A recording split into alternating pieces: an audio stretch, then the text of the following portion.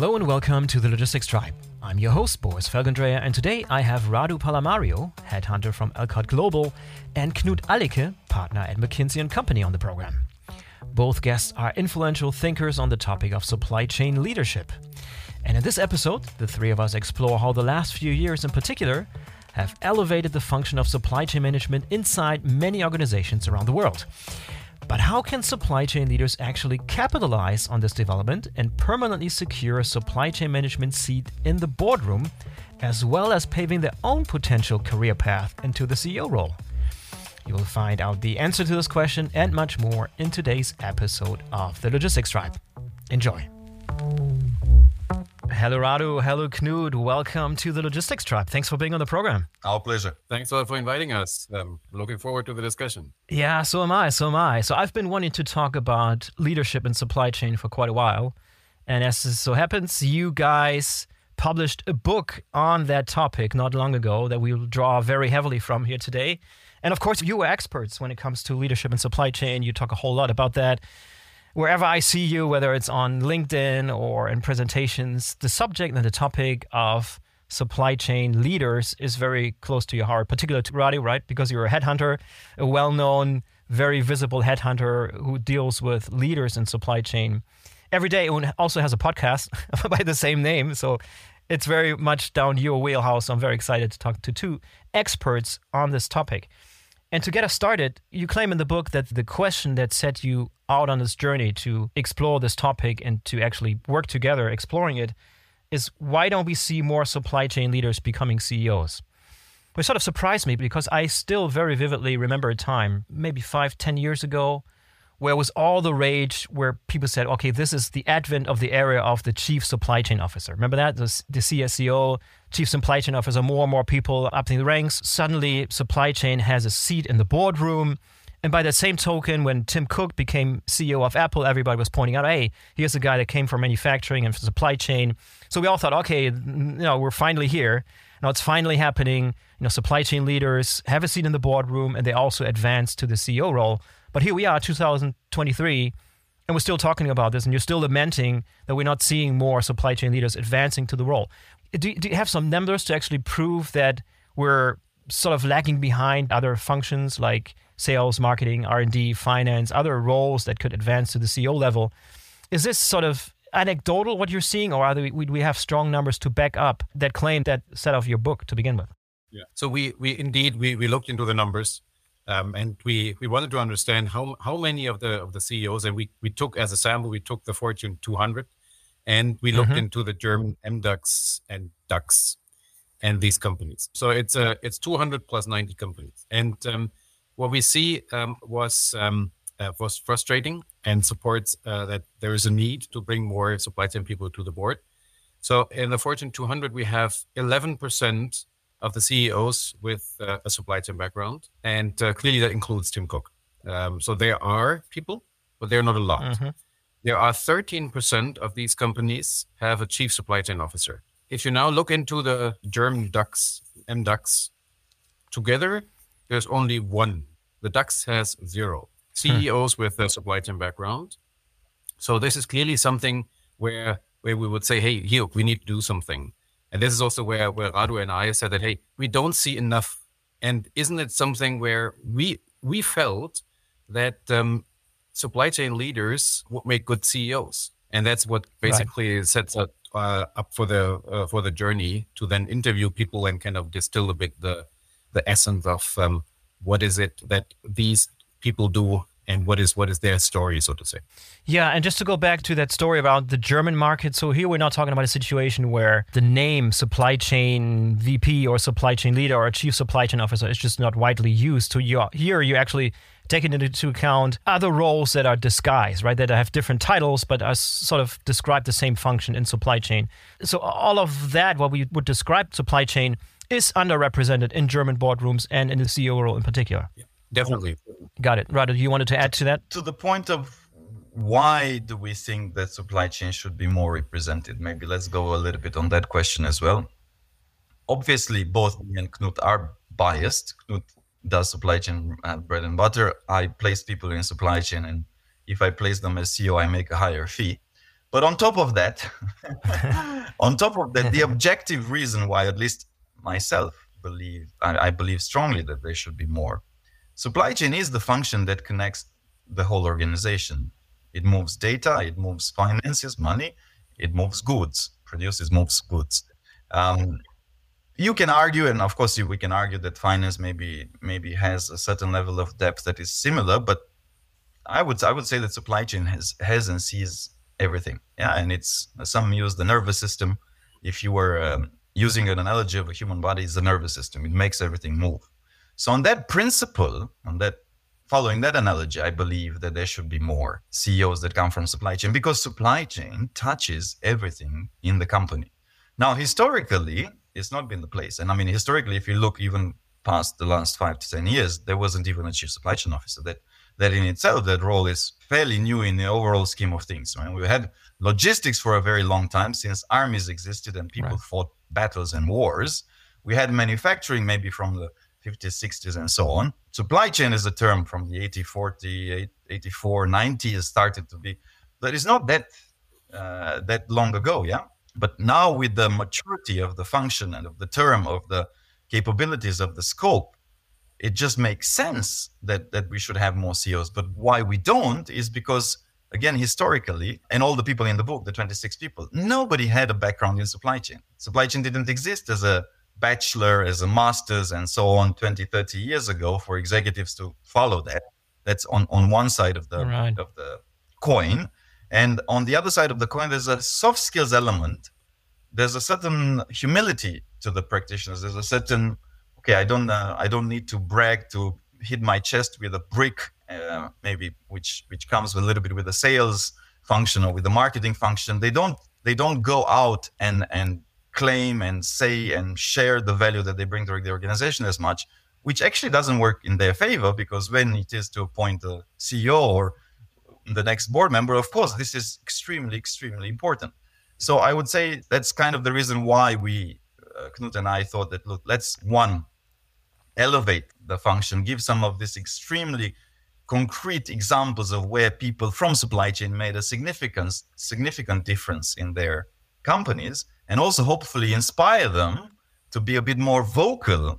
We have a chain model that we'll talk about, to be a bit more vocal and explain to the organizations the value they bring, so that they can be better positioned to be CEOs. Yeah, Knut, just to linger a little bit longer on this sort of comparison to other functions in the way that other functions are more successful. So where are CEOs typically drawn from? What other functions outsmart supply chain functions in the race to the CEO role? Like where are these guys and girls coming from? So that's clearly different by industry, right? So, but if you and also building on what Radu said, that manufacturing is around since many years. So you see kind of manufacturing heavy companies, right? So here you have kind of CEOs coming from manufacturing.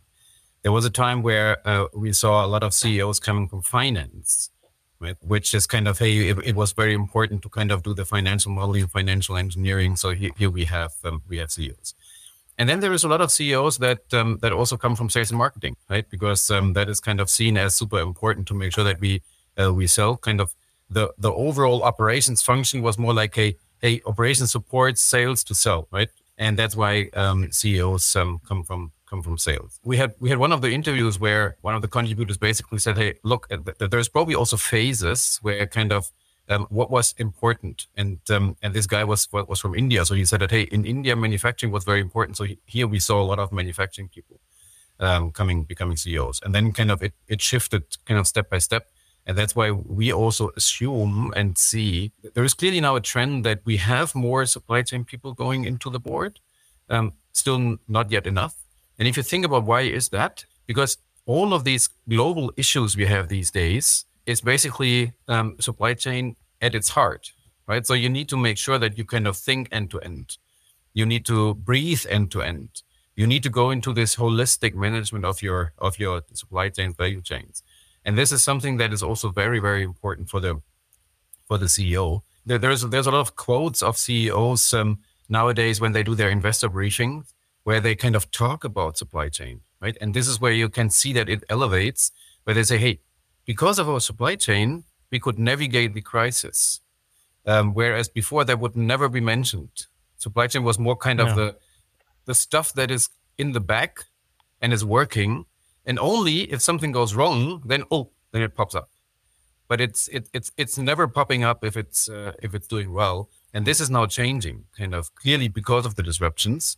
And one of my clients, I found this very interesting. He said that, look, with the pandemic, the board understood how important we are.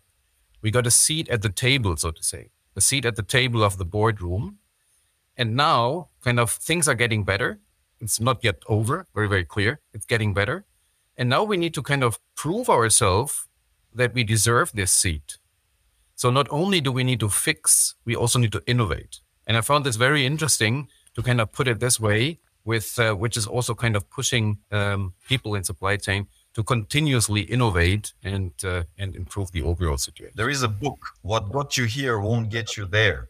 Marshall Goldsmith, small time book, extremely easy read, recommended for everybody.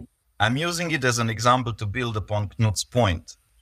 COVID was a blessing in disguise for supply chain professionals and for supply chain at large. My daughter knows about supply chain. She's actually reading the book and she's 10. She's actually very upset with me that we didn't write a chapter about her. It's a separate story. And people found out about supply chain by and large. Now, from being at the table doesn't mean what got you here won't get you there. Doesn't mean that will last forever. So this is where we hope, and that's why we're doing also all these podcasts, where we're trying to inspire the supply chain professionals to look, the key things are in the soft skills. This is something that by and large historically has not been perhaps the main focus of the profession. It's the hard skills that were the main focus. They're still extremely important. I'm not saying, all the data analytics, operations, Lean Six Sigma, logistics, planning. Of course, you need to know all of that. But let's just say, if you do not have the ability to communicate simply, to influence the board, to tell a compelling narrative of what is the value that you bring to the organization, how do you as the supply chain leader add clients, bottom line, EBITDA, all the good things that the business care about. By the way, not truck utilization, logistics network improvement, manufacturing output. They don't care about that. It's zero meaning to a board level, those buzzwords. Unless you have that ability and that narrative skills, you won't stay there. The board at some point will stop asking you to come to the board meetings because you're boring them. I mean, I'm sorry to be harsh, but I've seen it happen. And yeah, it's a muscle that we, just like when we go to the gym, over time you can practice, and you will not become Arnold Schwarzenegger in his prime to become Mr. Universe, but you can get better at this soft skills. I would urge all supply chain professionals, look into this if you want to keep your seat at the table, and specifically if you want to become CEO. Yeah, let's dig into that a little bit more later, especially giving some concrete tips of how to get from A to B, fulfill the vision that you're just describing. But let's linger on the COVID situation for just a couple of minutes longer, because you just said that it was a blessing in disguise for the role of supply chain. You could also argue the other side of the coin by saying, the last 2-3 years really did shine a light on this whole function, but it also showed how brittle and how broken some of our supply chains still are, and how messy this entire function still is. So you could also argue that it wasn't a pure 100% blessing in disguise, but also a revelation that for the longest time we were under this illusion that, yeah, everything's fine, everything's working smoothly, but if push comes to shove and the real crisis hits the fan, then everything falls to pieces very quickly, which you could argue some supply chains didn't look too good in that scenario. Please comment on that, whether it's all blessing in disguise or whether also it's a double-sided coin. So to excellent, speak. Excellent. Yeah. So it's clearly kind of double-sided, but let's step back a bit and look into what really happened. Because what we read in the press is always, it's kind of, hey, we have broken supply chains, it's not going to work, we will not have our Christmas presents, and so on and so on. If you look into the numbers, and that's quite interesting, the global supply chain system did work as good as possible, but it was completely overloaded. And that's what people often forget. So for the first time since the early 70s, we have a supply shock. We don't have a demand shock, we have a supply shock. What does that mean? We have the US kind of flooded their people with money. right? They did spend the money. China was able to produce. So if you kind of overload the global supply chain by 10, 20, 30% volume, very, very clear that you reach your capacity very soon. And this is exactly what we saw, right? So you reach the capacity, and then kind of you have this kind of queuing, and it's going longer. And so it's kind of getting to a self-fulfilling prophecy because it's getting worse and worse and worse. So from that perspective, that we always need to keep in mind that kind of supply chain kept the world moving, right? So did we have a food crisis in Europe? No, we did not have a food crisis, even though some people hoarded toilet paper. But the kind of it was working, right? So now you could also argue that, hey, isn't it kind of too optimized, and that's why it did break? And here I would agree, right? So here you have something where you kind of optimize further and further and further, and now kind of a small disruption happens, and this has, we all know the bullet effect. This has kind of follow-on effects. And also, it's also very clear that companies who did not have the transparency, do not have a proper end-to-end processes in place, discussion and IT backbone, they were hit harder. Fully agree, right? I always tell this story that a client told me that, hey, look, we planned with Excel, so I have no clue what I can produce. I need to go to the receiving area and see what came yesterday, and then I can do my production planning. That's clearly not good, right? So if you would upgrade, and this is what you see, we also did some surveys where we could see that the companies who did already kind of put in a proper supply chain manager, the board understanding that end-to-end is super important, they navigated the crisis indeed better. But as now everyone is talking about it, we should kind of use that with a positive spin and say, hey, you need to do something. You need to, so to say, ensure your supply chain to be not disrupted, right? Like a little bit like a car insurance. You need to have that insurance in place. And this is what we call risk and resilience. And this is what we call digital. And this is what we call end-to-end. So blessing in disguise in the context of proximity to the board and in the context of supply chain, getting a seat at the table, being asked the hard questions. At the same time, I mean, ultimately, it is what do you do with it? I strongly believe there's no such thing as bad publicity, using a lateral analogy. I don't. I believe that a disgruntled client can be your best client. It's up to you what you do with the feedback and how do you do the customer experience from that point onwards to work towards a satisfied customer. I mean, I think most people will allow a mistake. Now, repeated mistakes on the same topic won't be allowed. So the fact that, of course, did supply chains work flawlessly? No. I mean, if you have a port, to make even more concrete the example of Knut, you have a port that can service 10 ships a day, and all of a sudden you need 15 ships. How are you going to do it? You only have that one crane. You only have that one port. That's what happened. Like, I mean, is this the fault of the US government or the ports of Europe that they should have thought that the pandemic will hit and should have planned excess capacity in ports? That doesn't happen in reality. So I would say it's what you do with it. It's what you do with the situation is the response to the situation that matters. It's not exactly what happens in the situation. And I think some supply chain professionals did well, some did not, some got fired. It is what it is. And look, I'll put it right there on the table. It was also a case where the CEO saved their own skin by blaming it on somebody. It does also happen, yeah. So unfortunately, the scapegoat in some cases was the CEO or the CSO. Yeah, hindsight is always 20/20. But just to go back to the headlines and the stories that the media covered, there were tons of stories where in hindsight you're thinking, what were you guys thinking relying on one vendor for your entire supply chain? Like, why did you have single sourcing? Like, what in the world made you think that the sort of just-in-time management would work under the situation where we know disruptions will become more common? So why are we still relying on one vendor from one particular region as an entire industry, for example? There's plenty of examples of that where you look at that and thinking, wow, maybe we're very nonchalant about risk, right? And maybe now is a time where this all gets cleaned up, and that's the time where the right leaders step up to the plate, right? Knut, do you want to comment on, we've had long discussions on single sourcing and just in time and all of that jazz. So maybe I'll let you comment on that. Yeah. So a couple of thoughts. So you also read a lot in the press that just in time is over, which is quite interesting because because people always kind of refer to just in time as, hey, I have only one day of inventory, and that is not possible. But just in time is kind of it's a philosophy, right? So where you kind of you have that stuff on stock that is required to decouple, and then you feed the line, but you don't have more.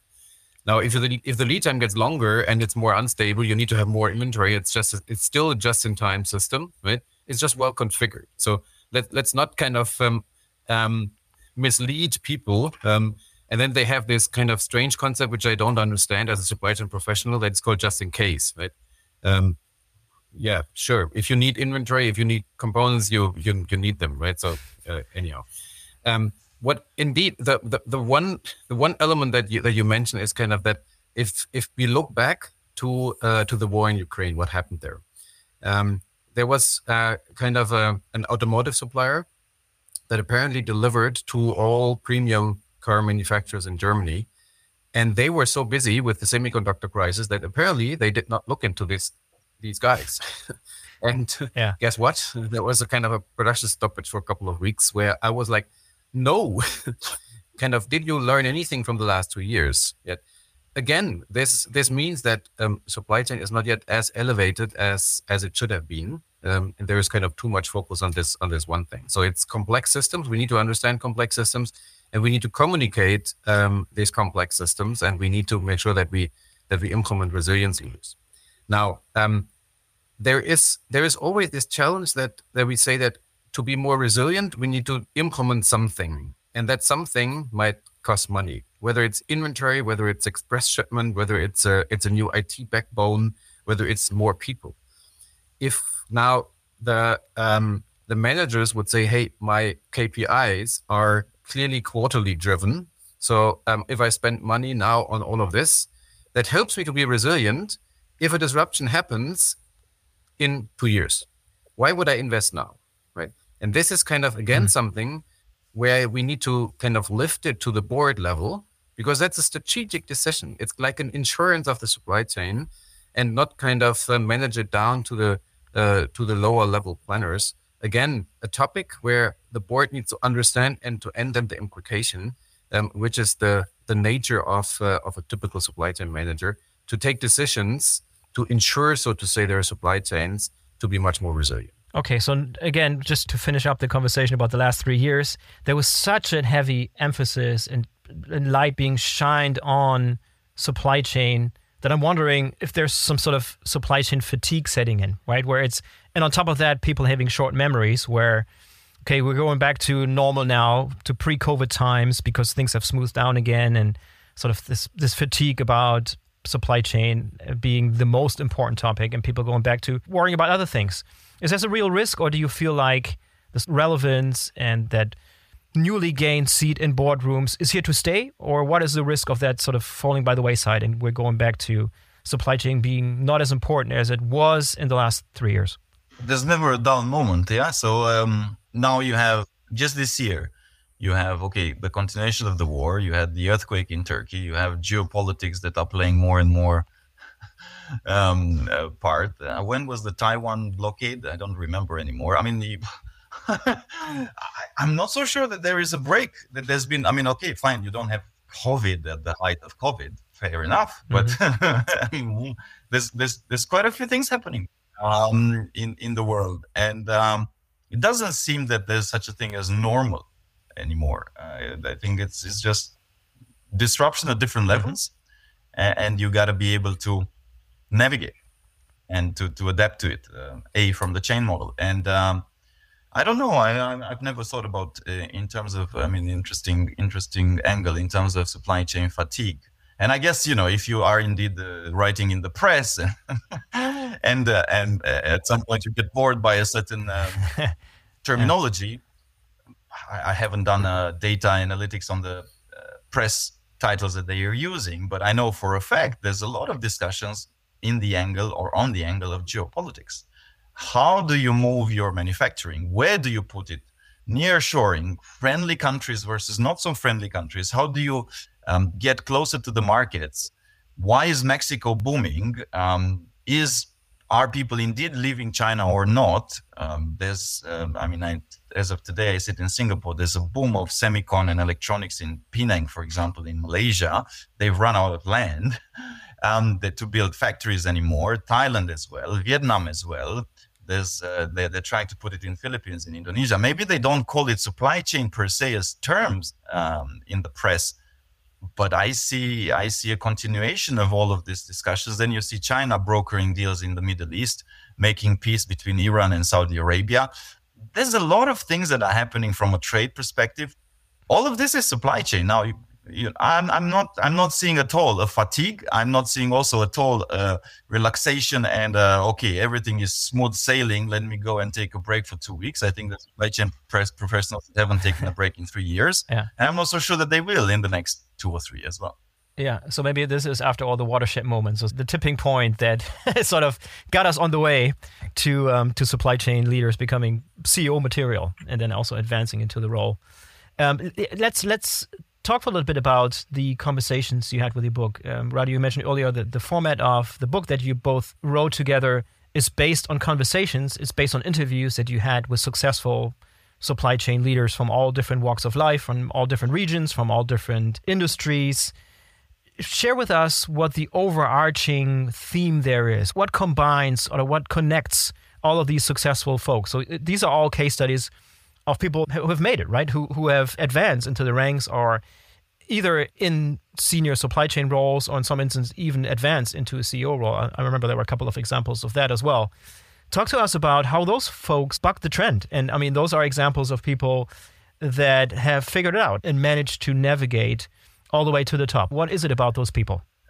Without giving it away, because we do want you to read the book, but yes, you should, and all of you should, of course.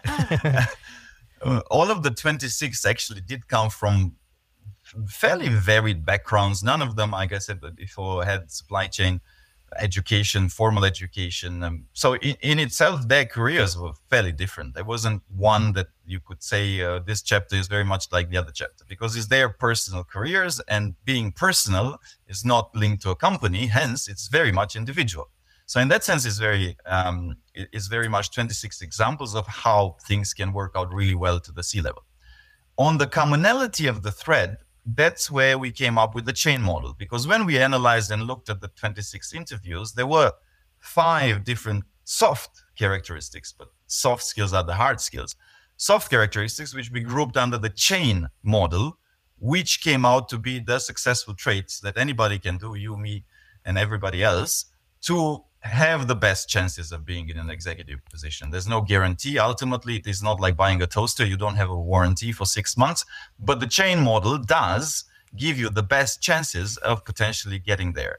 And maybe I'll stop for a second. I'll let Knut explain the chain model, but that is the commonality across the different interviews. And that was a theme that came up again and again when people were talking about what made them successful. Yeah, thanks, Radu. And before we go into the J model, what I indeed found super interesting is that we did not kind of find 2 careers or 2 stories that were similar. We did not kind of write down a list of hypotheses to be tested or so. But I think what we expected is that there is some kind of career path or so in there that people would follow. And we found that, hey, they're so diverse, they're so different, they're all successful. And then we kind of digested the findings into the chain model, and you could indeed say that this is common to them. And clearly, a chain makes sense from a supply chain perspective. So, what does it mean? Let me kind of go through that, and then Knut, feel free to. Before we jump into the chain model, I have one question related to that. Let's say instead of you having written this book about supply chain, you had written it about another function. And of course, that's not your expertise, but let's say you had written it about marketing or finance and looked at different people's careers, had interviews.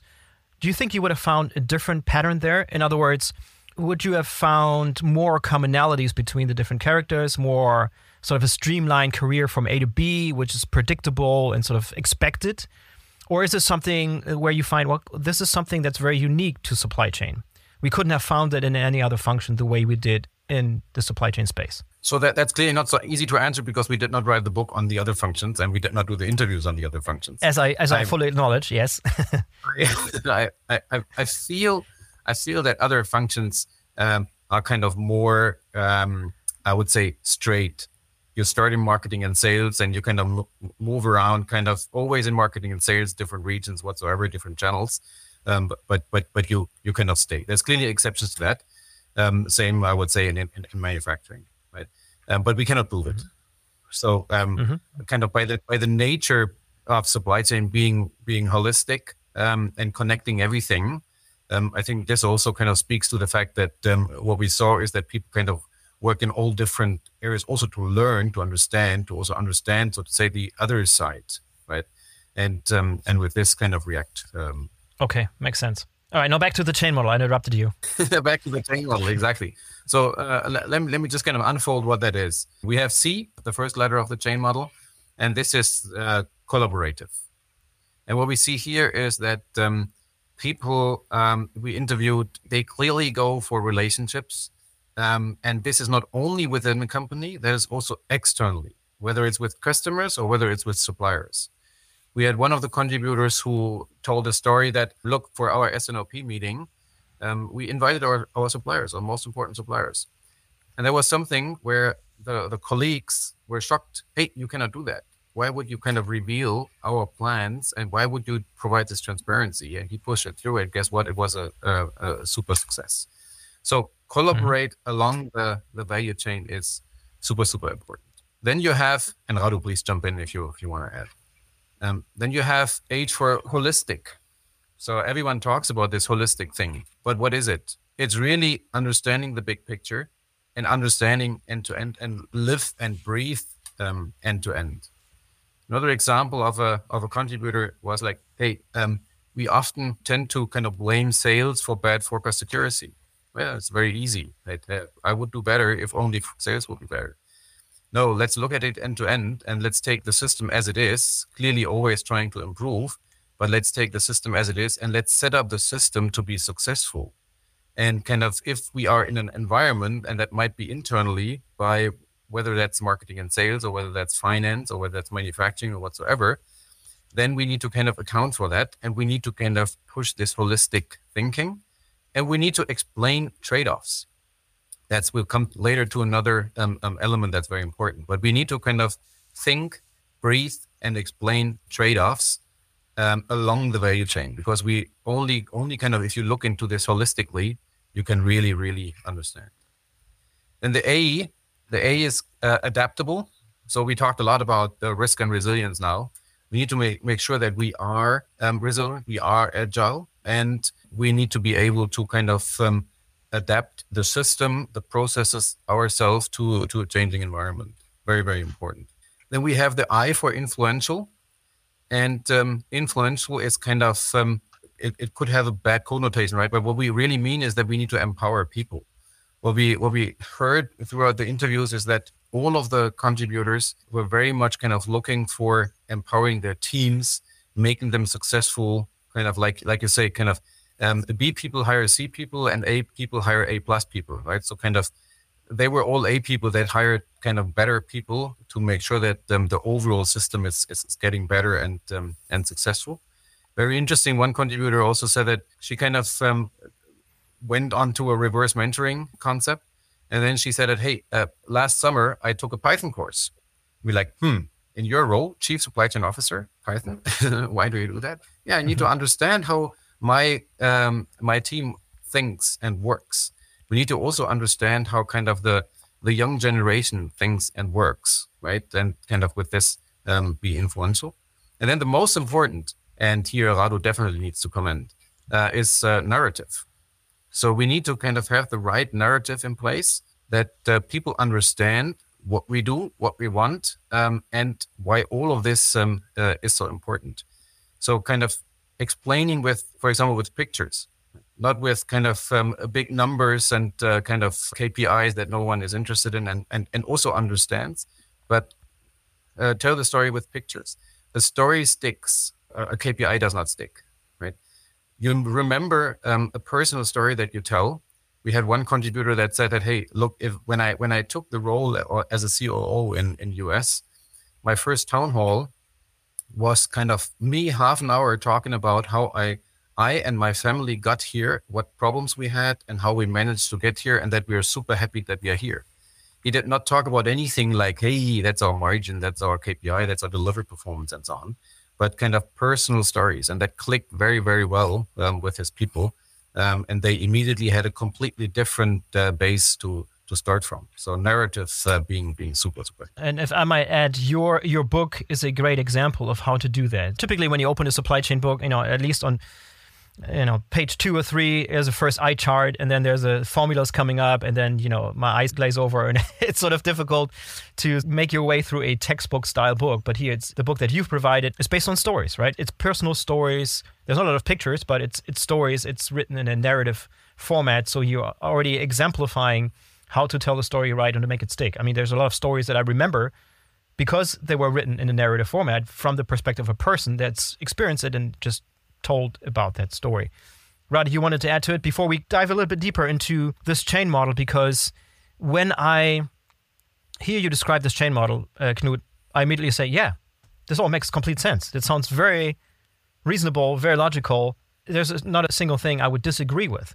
Yet, as you say, many of these elements are not represented in reality. They're not being executed. The chain model isn't followed to the T in most organizations. So maybe we can hone in on some of the obstacles that are in the way of that becoming a reality, because it's great to read the book and learn about the chain model. Everybody's saying, yeah, collaboration is super important and we have to be adaptable in the narrative. I get all of that, but there are some real world obstacles that people every day have to struggle with in order to make this a reality. Otherwise, this model would be working everywhere, and clearly it's not.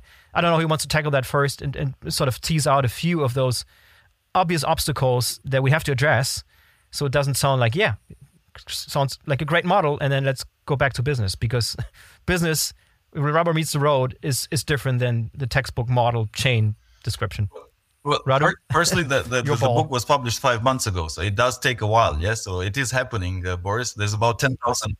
There's about 10,000 copies that have been sold, and we are getting invited to a lot of town halls, which is a clear sign that people are resonating with it, with the format, with the model, and that are seeing the value and are connecting with the day-to-day. But it does take a while. Even 7 Habits of Highly Effective People, I wish maybe this book will be half as successful as that, but it takes a while for these models to propagate, and I'm probably not being humble enough now with the comparison. But that's number one. Number two, legacy.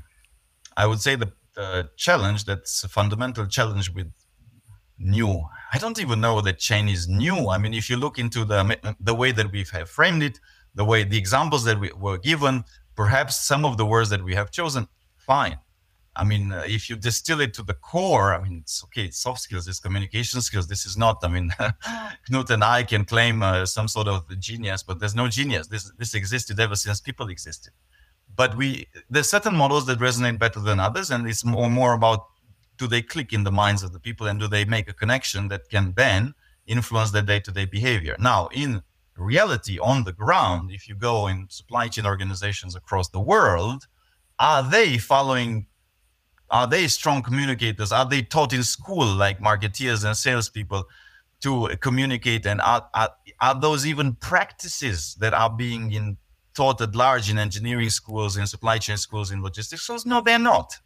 So legacy and historical background is what will take a while to shift. It's the people understanding that, okay, this is actually, it's not just the hard skills, which are extremely important. Of course, you should know how to run a network, how to run a plant, how to run procurement. Of course, I'm not saying just throw that away, how to run an operations.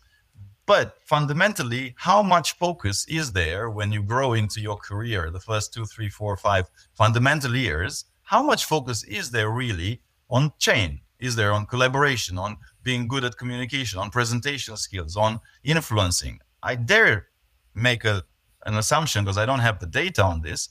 I don't think a lot. And for that to change, it means that the whole narrative and people need to understand and first figure out, it's like looking in the mirror. Actually, and it's happening, by the way, Boris. When we give this talk, it has happened already. Knut and I were in several of these instances, room full of supply chain professionals, like, oh yeah, you're right. Actually, I didn't realize. And it's like, it's a fairly, common sense is not that common, or, sometimes it's lying in front of your eyes and you don't see it. So I'm hoping that the book, and I'm hoping with the channel, and I'm hoping that as time passes by, there's going to be more people that realize, actually, this is a very important missing link that will make the difference between us as the supply chain organizations sharing how we add value to the organization in a way that they understand it or not. And if they don't understand it, that will impact our budgets, our headcount, our narrative in the organization, what they see and how they see what we do, everything basically. So we better ramp up our communication skills, because otherwise it's going to hit us hard. And you can even use the train model itself for this narrative, because if you think about what happens, let's just assume that there is the board does not have experience in supply chain. Then clearly, kind of to come with the narrative of, hey, we need to make sure that we work together better with customers, suppliers, and internally, that we look into everything kind of from a holistic point of view. So there is also a lot of benefits for other functions to understand and to build on this model. Very fractal. So you're seeing the chain model inside the chain model inside the chain model. Yeah, that makes sense. Let's hone in on that last part, because we can't cover all the different elements of the chain model, but I do want to hone in on that narrative part again, because I feel like you've done that particularly well in that book. And just to be clear, because you, Radu, mentioned earlier, let's not give everything away that's in the book. I don't know if you guys are familiar with that service called Blink, which is a sort of a service, is an app that summarizes popular books for you. Right. So, and I've used it for a while, and after a while I got frustrated because, hearing somebody talk about a book or summarizing a book or sort of distilling it for me is not the same thing. It just doesn't stick. You understand, okay, I got it like a bird's eye picture, but in order for it to really stick long time, you have to go through the entire story and really spend more time with the content than just a Blink summary. So I hope people will recognize that here too, and get the book, and not assume that everything we've talked about in the podcast today is all there is to it. And like the trailer of the movie, Radu, I mean, it's supposed to entice you to see the real thing, and hopefully then certain things will stick. And then it's also the mastery, or the getting good at something takes a while. It does take a while. And I mean, nobody, Bruce Lee didn't become a master of martial arts overnight. So these things do take a while, but you got to start first with the realization, hey, it is actually important. It will make or break how supply chain is perceived in an organization. It will break the story of supply chain, or make in an organization. And we see it. I mean, I was with the chief supply chain officer. He's recently started in a very large Fortune 20 company, and he was saying that day in, day out, that's his main focus area, to be clear with his team on the value they bring, and to share with them and how to communicate that onwards with their business units, to make sure that the story of supply chain, the narrative of supply chain, is clear to everybody in the company, because that will dictate the budget that they will get. So it's an incredibly powerful tool if used correctly. And also at Alicke Global, I mean, we've started doing this. So we have an academy and online, as well as courses that we're starting to deliver. And narrative for supply chain professionals, how to tell a narrative, is the most taken course. So there is definitely an understanding especially from the top. Most of the chief supply chain officers that we speak to on a regular basis see and understand this. And they've been through this themselves, and they face this challenge. So they're trying to inspire their teams subsequently to trickle down this effect, to get case studies out there, to get examples out there, to get them to be better at this skill. So I think we are on the right path, just like with other things, diversity or so on, sustainability. We are on the right path. Now the speed with which this will propagate will depend also on channels like yours. Boris, thanks for having us on the podcast. Will depend on how many people listen to it, how many people find value into it, and so on. No, I fully agree with you that ability to describe very complex things that are happening in supply chain in very easy to remember, memorable, visual terms. I think that's a skill that's super often underestimated. And it's actually frowned upon by some experts, because sort of feels like you're dumbing it down when you describe like the supply chain as Lego blocks. And there's a real benefit to being able to distill something and explain to me like I'm a 5-year-old. Remember how Radu said earlier that your daughter is reading the book or wants to read the book at 10 years old? That's great. I mean, if you actually can describe a very, very complex, complicated issue in very simple terms, that's actually not a sign of you dumbing it down. It's a sign of you really grasping it and finding ways to make it memorable. And I think that's a skill that is super underestimated and oftentimes frowned upon. Knut, would you agree? Definitely. And this is also reflected in when we talk to chief supply chain officers and we ask them, hey, do you invest in your people's ability to tell a story? Do you do this narrative courses? Do you set aside a budget for supply chain marketing? Everyone says, oh, that's a good idea. I do not do that, but I need to start. I need to start now. And do they start? I mean, do they only recognize and acknowledge and then just go back to normal business, or do they actually move then? Is there enough reason to compel people to actually jump in and actually change something about it? As Radu said, right? So kind of Alicke offering this course on kind of supply chain communication narrative.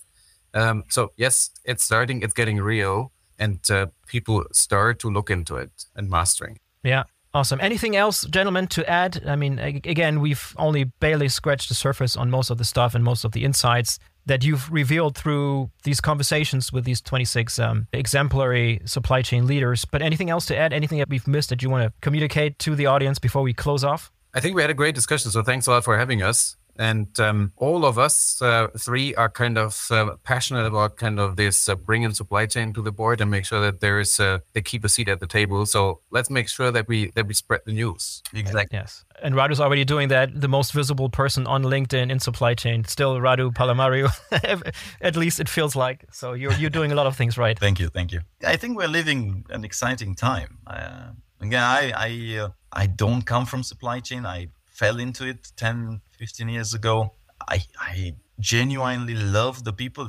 That's what made me stay. Of course, our business is headhunting and HR related, but I do love the people in supply chain. They're by and large super practical, well-intent, by and large, not all, but by and large, the larger population than, I don't know, other sectors that I will not name because I'll get myself in trouble. They're humble. They really fix hard problems. And I think it is high time that they know how to communicate the value they bring better, and that they get to those C-level positions, not for pride, ego, narcissism reasons, but for impact reasons, because they set, just like Tim Cook and Mary Barra, and they are trailblazers. They set the trail for other people to follow. And again, because it's so strategic, because people and companies are not competing on products anymore, you can pretty much make an iPhone, make a Samsung phone. If you disassemble it, you can make the same thing in 2 weeks. Taking it to market, distributing it, the supply chain side of it, at global scale, you can't steal, you can't copy. It's impossible. You can copy the product. You can't copy the supply chain. So actually, companies are fighting on their supply chains. That is the USP, unique selling proposition.